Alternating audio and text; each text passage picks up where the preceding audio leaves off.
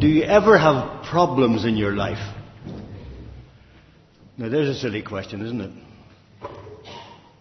I suppose I should really be asking you, how do you deal with the problems that occur so frequently in your life, if you're like me? Habakkuk had problems. They're called complaints in the NIV. And in his book, he sets out a model for dealing with them. Now, he's very honest and very straightforward, as Richard has said. He brings that to God. He doesn't rail against God. He brings his problems to God. And that's the way we should as well. And that's what I want us to explore this morning. The book's a record of a dialogue between the prophet and God Almighty. And each speaks in turn. Dealing with problems? Well, we've already read the first 4 verses. And you see the questions that are there. How long, O Lord? Why do you? Why do you? And it's the state of the nation in his time that he's worried about. We read violence, injustice, wrongdoing, strife, conflict. And at the end of verse 4, the perversion of justice. These are the things that Habakkuk sees all around him. What do we see all around us that's any different from Habakkuk's day? Now, I want to give you an outline. It's one I've had for a long time. But then I preached in Habakkuk in the 1970s in this church. You'll remember that, of course. That is the title that Graham Scroggie, you've never heard of him, last century preacher, teacher, writer, gave to the first chapter of Habakkuk. Faith. Because faith, remember, as we've learned already, is the central theme of this book. Faith tested. And then I put in a kind of subtitle, The Prophet Worrying. And that's Warren Wiersbe. Verses 5 to 11 tells us the unexpected reply that Habakkuk received. The Babylonians are coming. That ruthless and impetuous people. It was the last thing that Habakkuk wanted to hear, especially when God paints such a vivid picture of their might and their cruelty in verses 5 to 11 that we skipped over in the reading this morning. Glance down through it. They're cruel. They're violent. And their strength is their God at the end of verse 11. So that makes Habakkuk have a second problem. The follow-up to God's reply. It's an ethical dilemma. Look at verse 13. Why then do you tolerate the righteous, treacherous?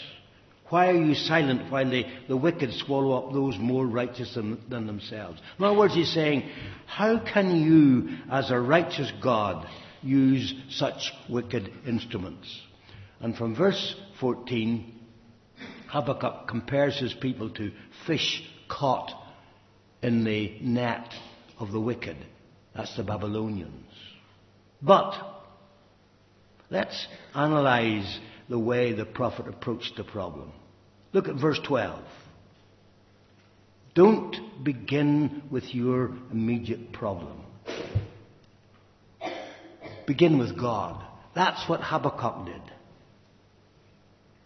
In other words, restate basic principles, basic truths that you know about God before you come to your problem at all. That's exactly what Habakkuk did.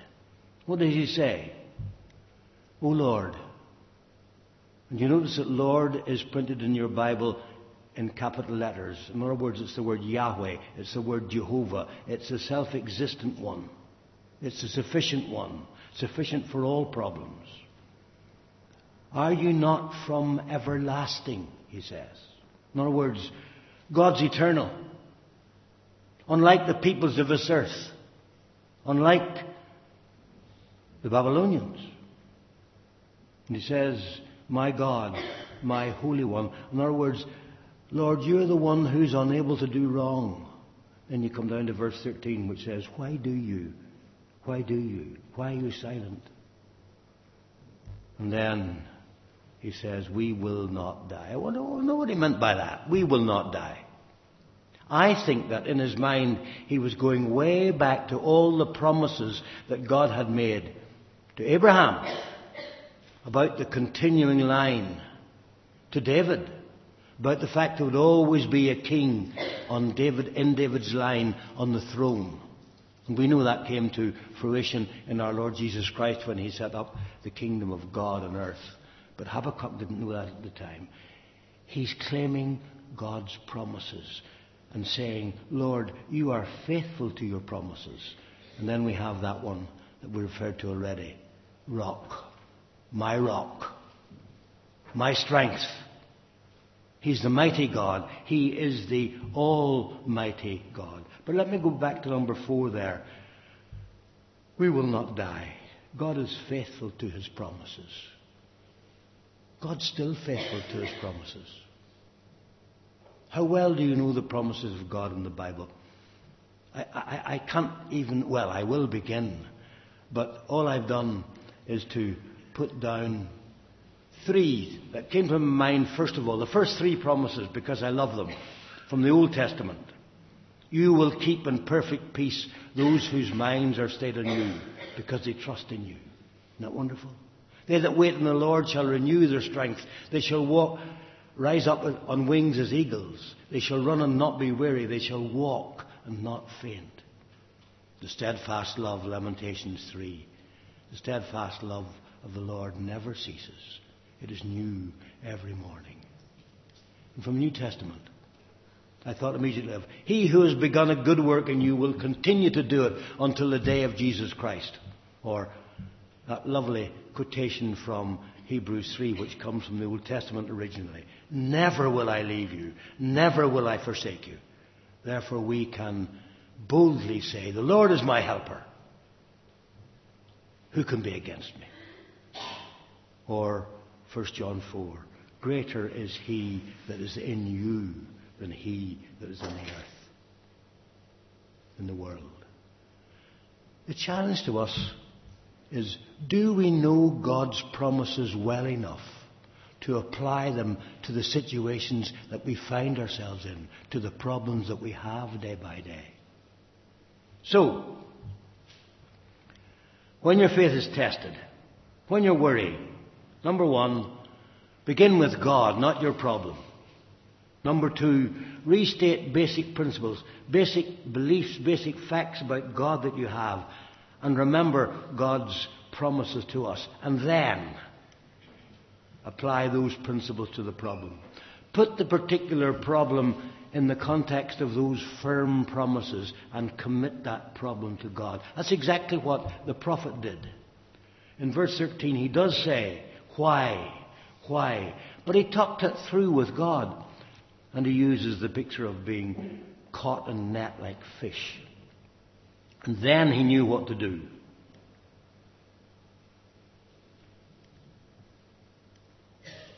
I will stand at my watch. I will station myself on the ramparts. I will look to see what he will say to me.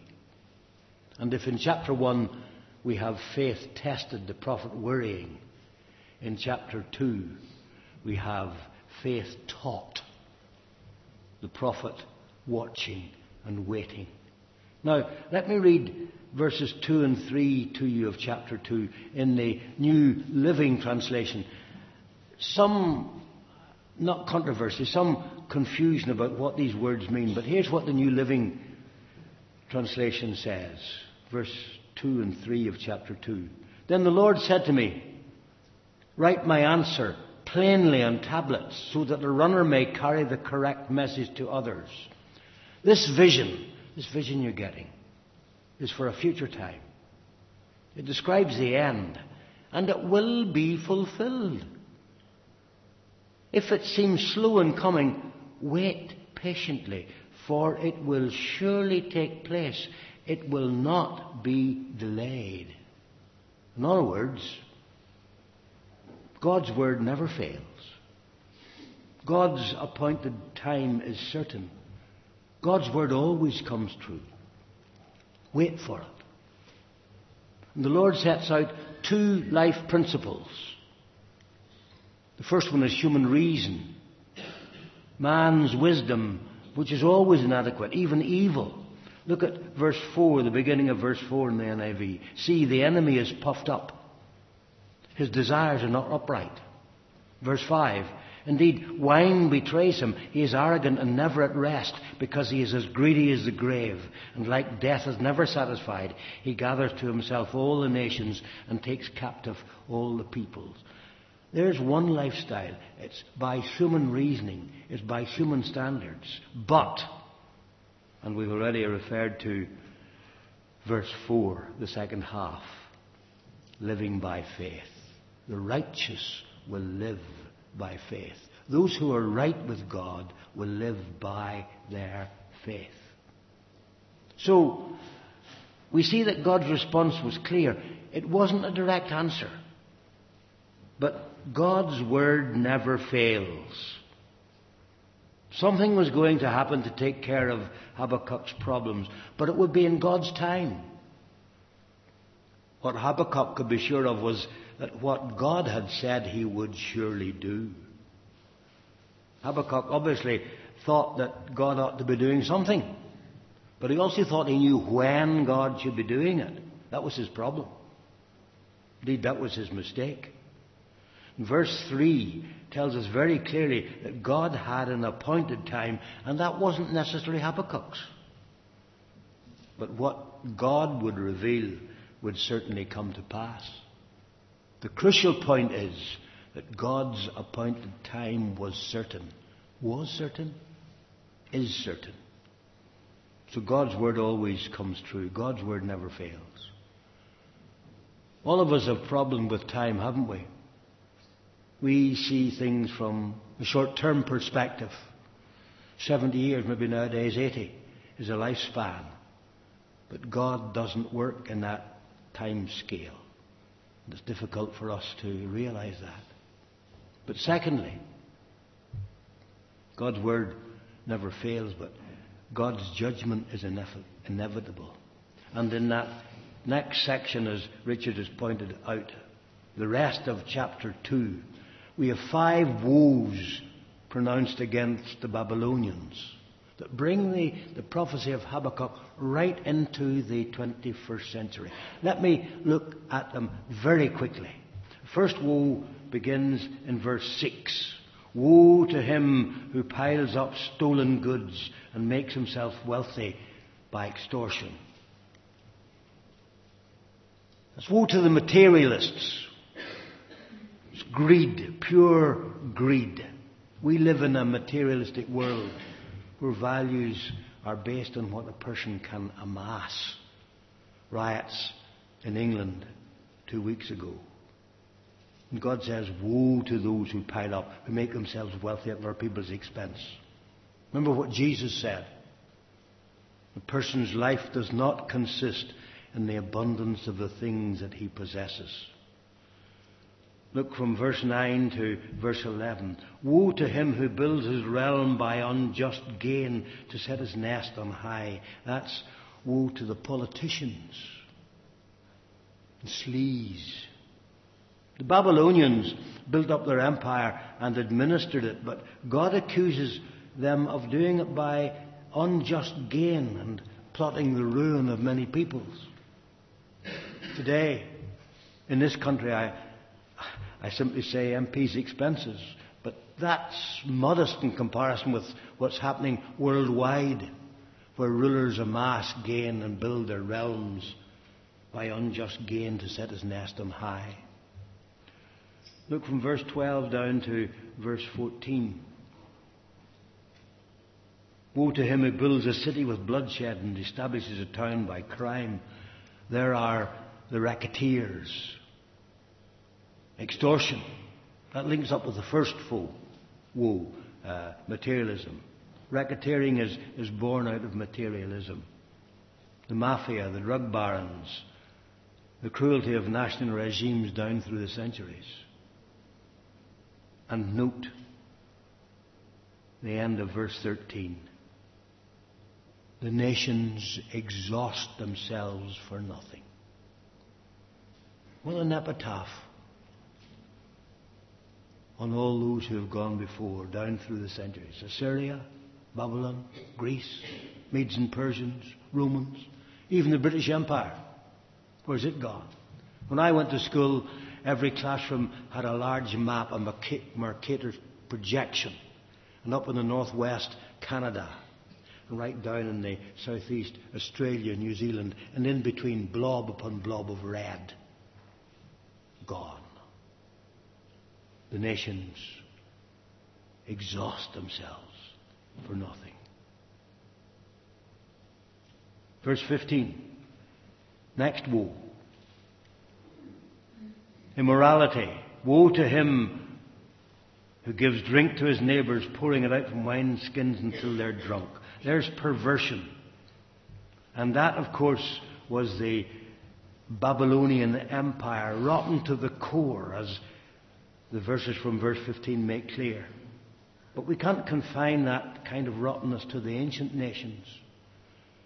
Can you see television, hear news bulletin, or look at any newspapers without being repelled by the reports of violence, drunkenness, orgies, sexual perversion, everything else which is immoral? And the fifth one, verse 19, woe to him who says to wood, come to life. That's the building of idols, idolatry. Woe to the idolaters. And I put spirituality there in inverted commas. Not only our secular idols, it's back to materialism, but a spiritual awareness and a hunger, which is obvious when we note the increasing emphasis on Eastern religions, on personal spiritualism and the worship of self. And then, as Richard has pointed out, 3 shafts of light in a dark scene. I want to refer to them just quickly again. The righteous will live by his faith. That's the lifestyle of the believer who has been made righteous, who has been made right with God through faith in Christ. And God is saying to Habakkuk, trust me. And he's saying to us in the 21st century, trust me. The second shaft of light, the hymn we sang, for the earth shall be filled with the knowledge of the glory of God as the waters cover the sea. Habakkuk didn't know when God's enemies would receive their just desert, but God did. His time will come. So what God was saying to Habakkuk, what he's saying to us this morning is, wait for me. Wait for me. And that final shaft of light, but the Lord is in his holy temple, let all the earth be silent before him. We have complete assurance that God is in control, that God is at work, whatever the circumstances may be. He's there. He's working. What's he saying to us? He's in his holy temple. Worship me. Got it? Trust me. Wait for me. Worship me. And so we come to chapter 3, Habakkuk's prayer, probably in the form of a psalm. We've seen faith tested. We've seen faith taught. Now we have faith triumphant. The prophet worshipping. Prayer of Habakkuk. And from verse 2 up to verse 15, we have a vision of God's splendor. God appearing from the southern deserts, surrounded by the violence of a mighty thunderstorm. Glance down through it. It's an appearance, a dramatic appearance of God to show his power, his might, the fact that he is almighty. And then, when we've had that psalm, we have the effect on the prophet. And there he says those famous words, I suppose the best known part of Habakkuk. Though the fig tree does not bud, there are no grapes in the vines, though the olive crop fails and the fields produce no food, though there are no sheep in the pen, no cattle in the stalls, none of that. Yet I will rejoice in the Lord. I will be joyful in God my Saviour. Habakkuk, as I've said, didn't know when God would answer his complaint and bring about the downfall of the Babylonians who were coming. In fact, I think Habakkuk didn't live to see it. It was 70 years later, at least 70 years later, that Daniel stood before Belshazzar and said, Mene, mene, tekel upharsin. You have been weighed in the balances and found wanting. And we read in Daniel chapter 5, that very night Belshazzar, king of the Babylonians, was slain, and Darius the Mede took over the kingdom at the age of 62. But that was 70 years later. Now we have no idea what age Habakkuk was when he made his prophecy. But I doubt whether he was alive then. And yet he says, I will rejoice in God my Saviour. I will be joyful. There's the faith of the prophet, recognizing God at work in the situation, in the difficult circumstances. God wasn't overlooking evil. God was involved. That's why Romans 8:28, which we all know, is one of my favourite verses. But I like the NIV version of it. In all things, whatever you're going through, whatever happening in your life, in all things, God works for the good of those who love Him, who are called according to His purpose. And if you go on in Romans 8, you find those lovely words, in all these things. Paul has been listing what has been happening to him, all the difficulties he's been having, but he says, in all these things we are more than conquerors.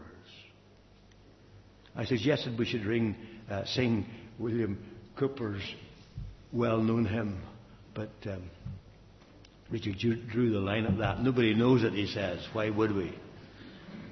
Sometimes a light surprises a Christian, but the words come from Habakkuk, at least this verse does. Though vine nor fig tree, neither their wonted fruit should bear. Though all the fields should wither, nor flocks nor herds be there. Yet God, the same abiding, His praise shall tune my voice.